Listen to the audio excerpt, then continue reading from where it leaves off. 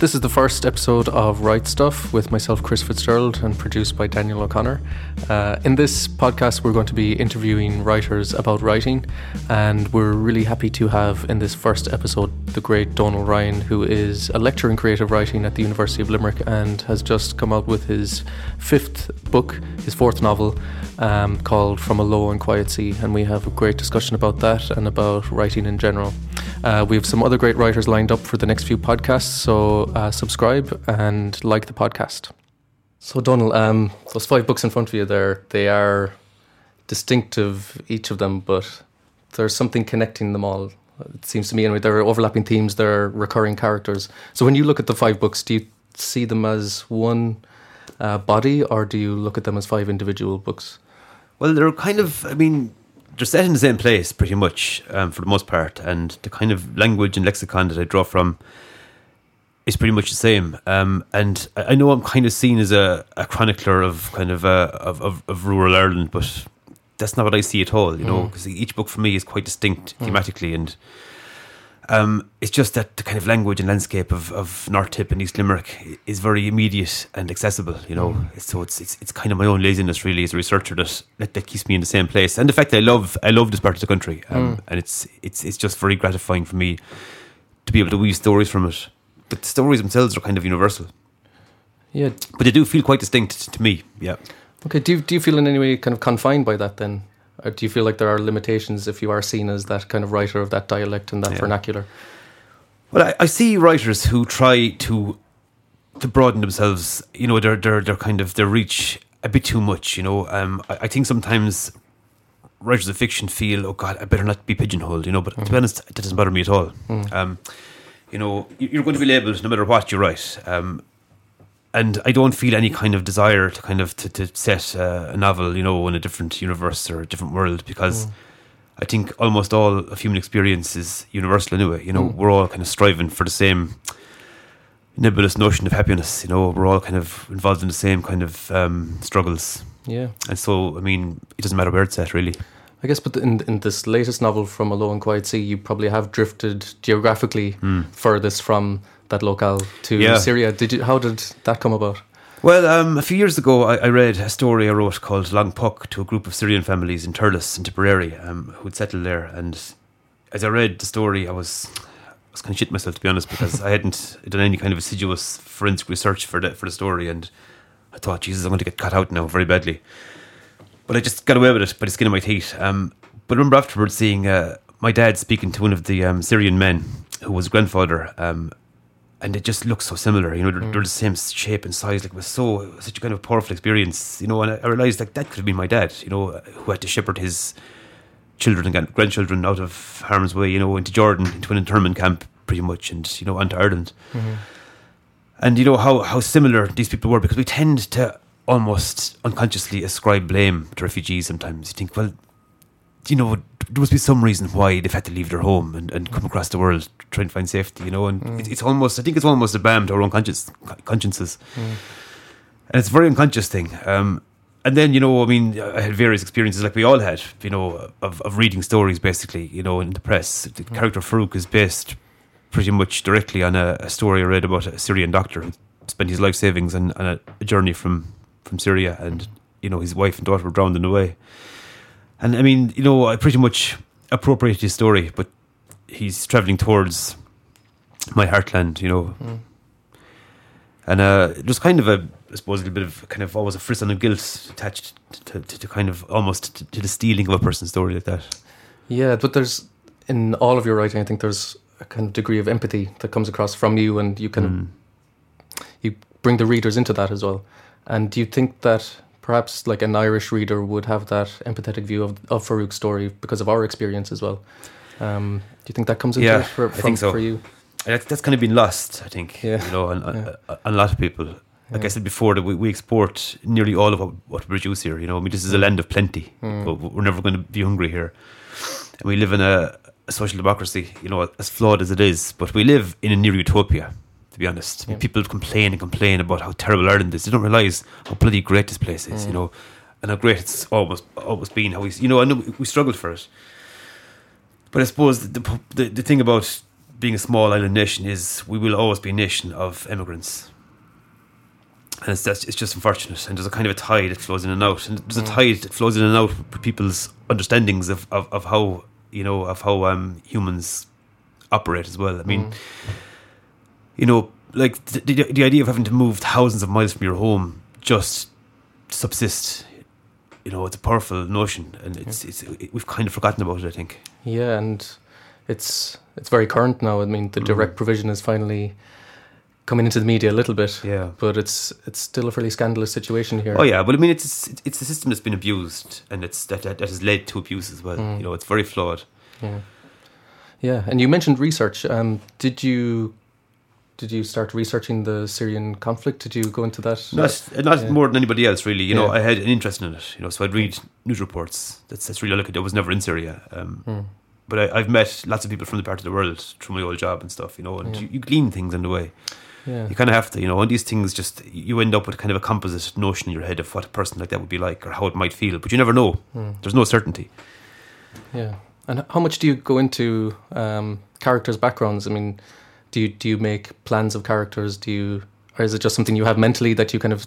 No, I just kind of I create an impression myself. I know a lot of writers who do that. It's actually a great thing, and I actually advise people when they want to get a real feel for a character, to set up an email address for a character, and to email them and have a conversation and to be both people. Because it seems to me to be the point of fiction. Empathy is kind of fiction's kind of noble point, really. To try to extend it as much as possible, but you never know. And so I kind of retain details about real people and distill them and put them together to kind of make this fictional character. People you've encountered, people you've read about. Yeah, I mean, you'll pick small things up along the way, and like the idea of verisimilitude is quite, it's quite an abstract notion at times. The idea of creating something so that it seems real, and trying to force your reader into this fictive dream where they'll accept that what you're saying is reality for that time. Just saying it, and verisimilitude doesn't necessarily mean getting it exactly technically right. It means making it feel right. Yeah, and that's often enough. I did feel kind of a more onerous obligation, all right, when it came to Syria to get it right and the conflict and how it might be to have to leave that place and to be in that place, because of your own distance from it. Like, I mean, the difference between you coming from Tipperary and not knowing the dialect so well. Do you felt because of that distance with Syria you had to? Because it's so immediate, because it's ongoing, because people are experiencing now in this moment what Farouk experienced. So I said I can't just literally make it up. I have to do some bit of work here. Yeah, and so other influences then we're speaking to now in your office in the University of Limerick, where you're a lecturer in creative writing. I presume that means you're reading an awful lot of student work, and do you try to kind of funnel your reading in a way that will or will not influence your writing? Yeah, it's actually kind of a difficult thing because Julian Gough said there a few years ago that it takes about 10 years to write out your heroes. And now there was a little bit of hyperbole there, but there's a real, core of truth in it.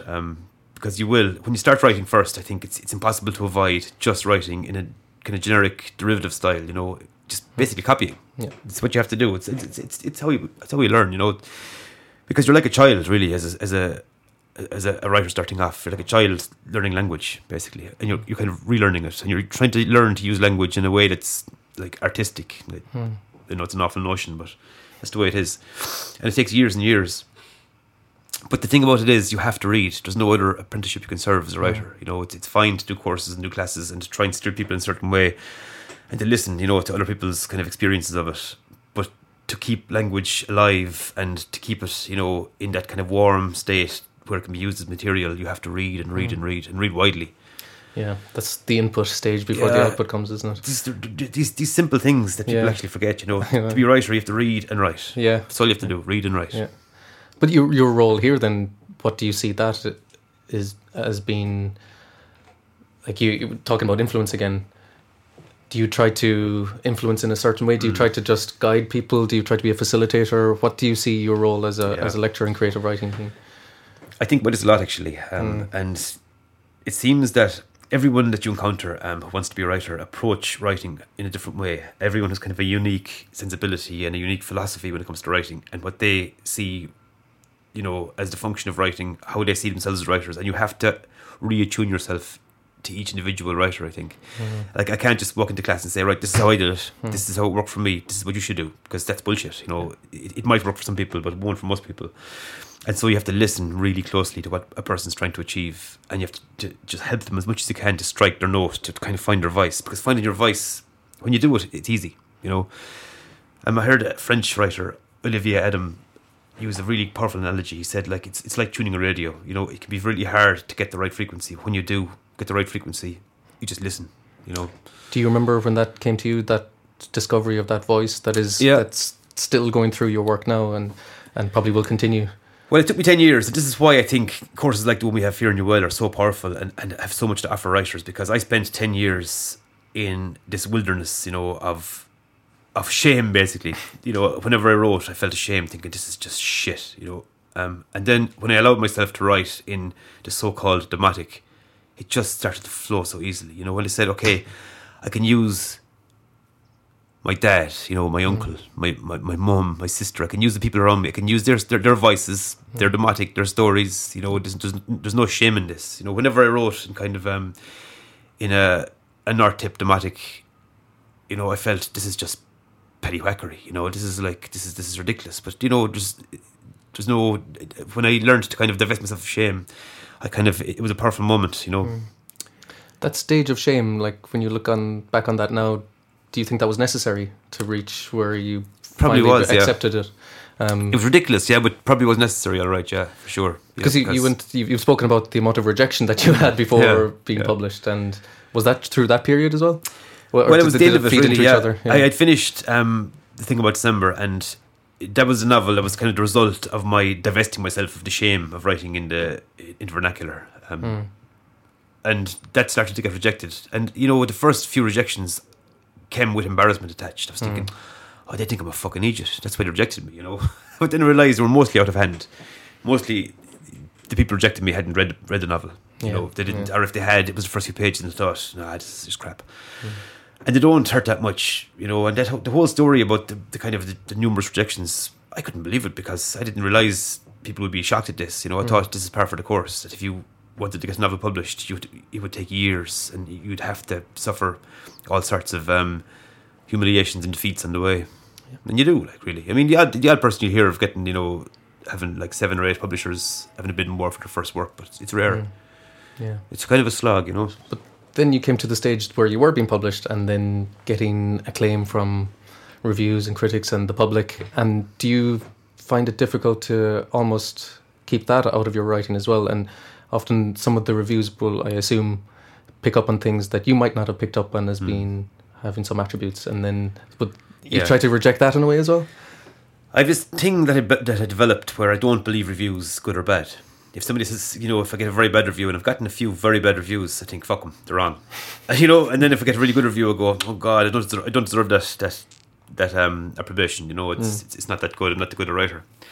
Right. And they're gone from my head completely as I write. You know, because the writing is the most important thing. You know, if my next book deal was for like one book and they were going to make 100 copies, that'd be fine if I knew the book was written well. Like, the one thing I'll never do is let a book be extant that I'm not happy with.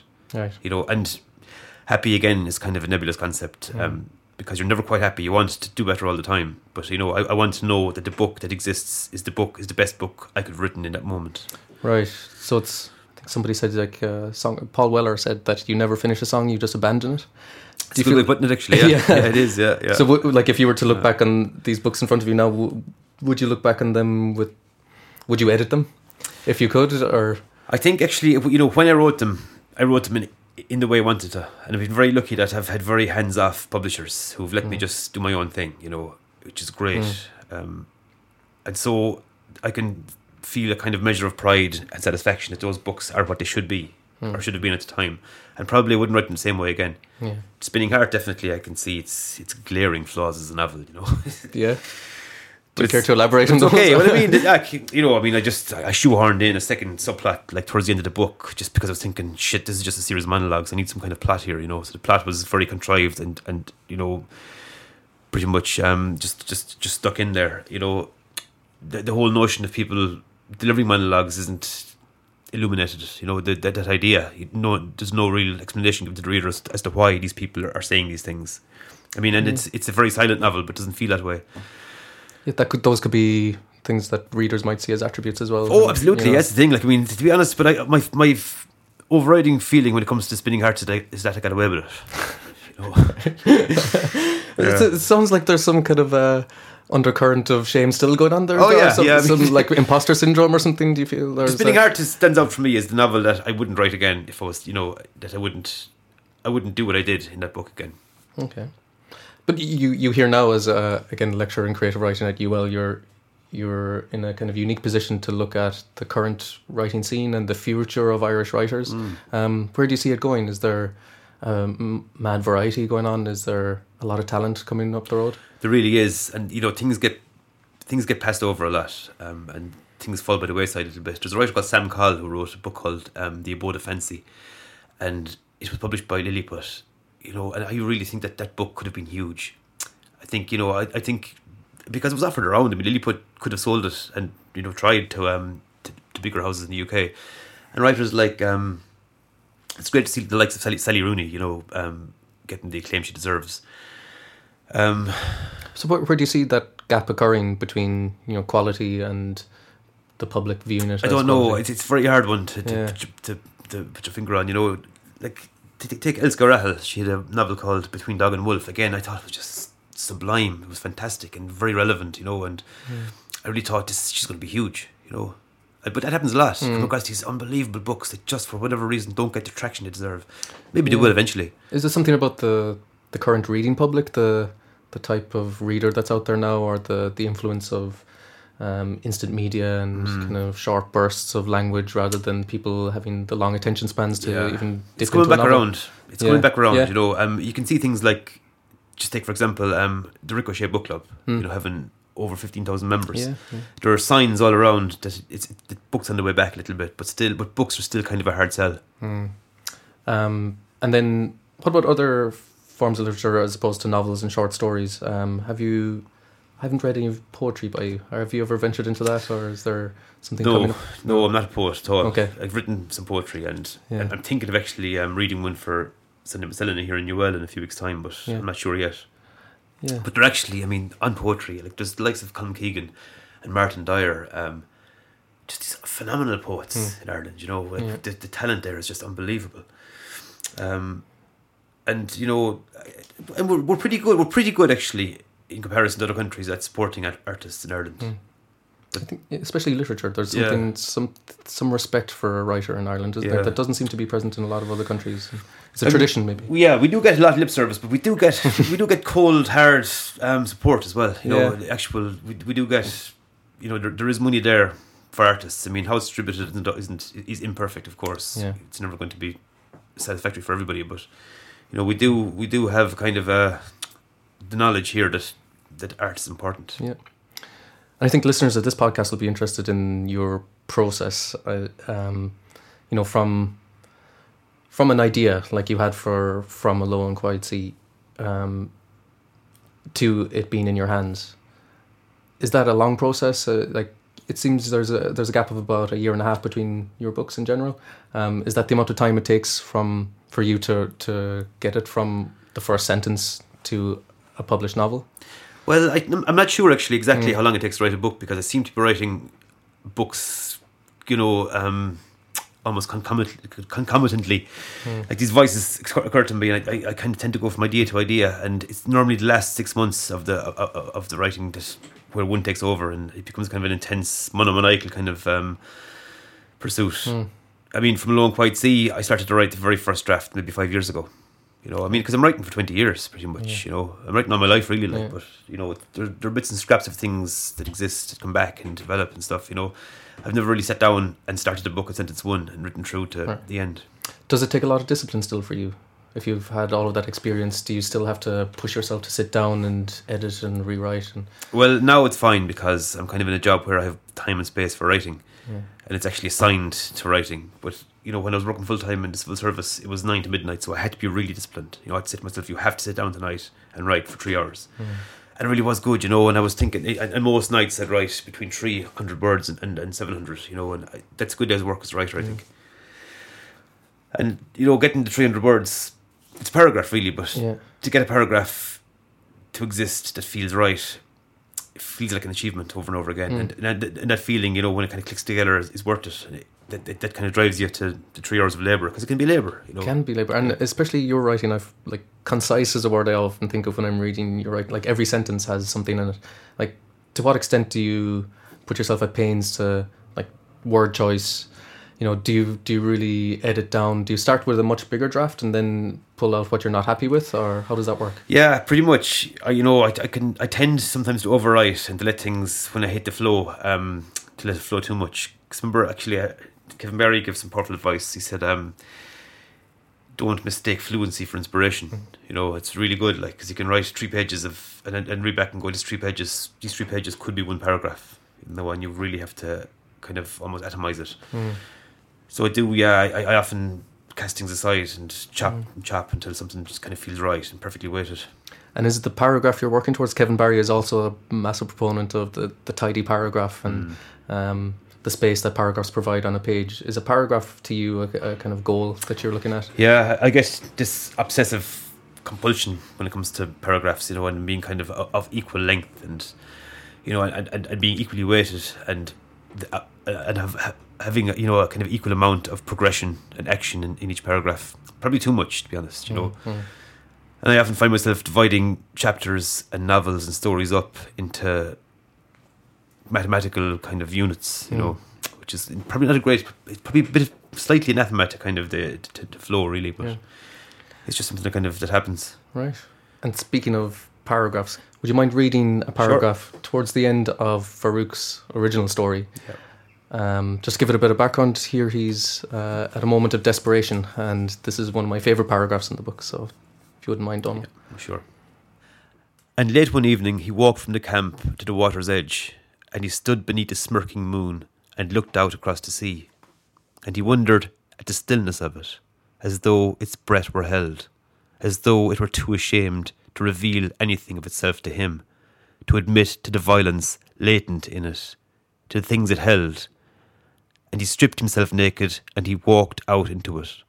And when he was a good way out, past it seemed the twin promontories that flanked the camp, the water was still only as far as his chest.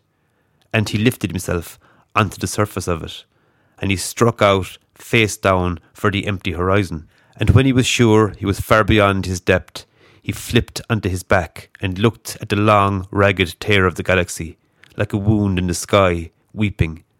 And he exhaled, and let his limbs fall still, and he waited for the water to carry him down, and fill him, and slough his flesh, and salt his guilty bones. But the water wouldn't take him. Each time he was immersed, he came back up, and he tried and tried to drown. He opened his mouth to fill his lungs with water, but he couldn't inhale it. His body pushed the flood back out. He kept himself perfectly still, but the water buoyed him and held him at its surface. And when his strength was gone, and he could no longer resist it, the current bore him gently back to shore. Right, thanks very much, Donal. We'll leave it at that. Thanks a million. Thank you. Cheers.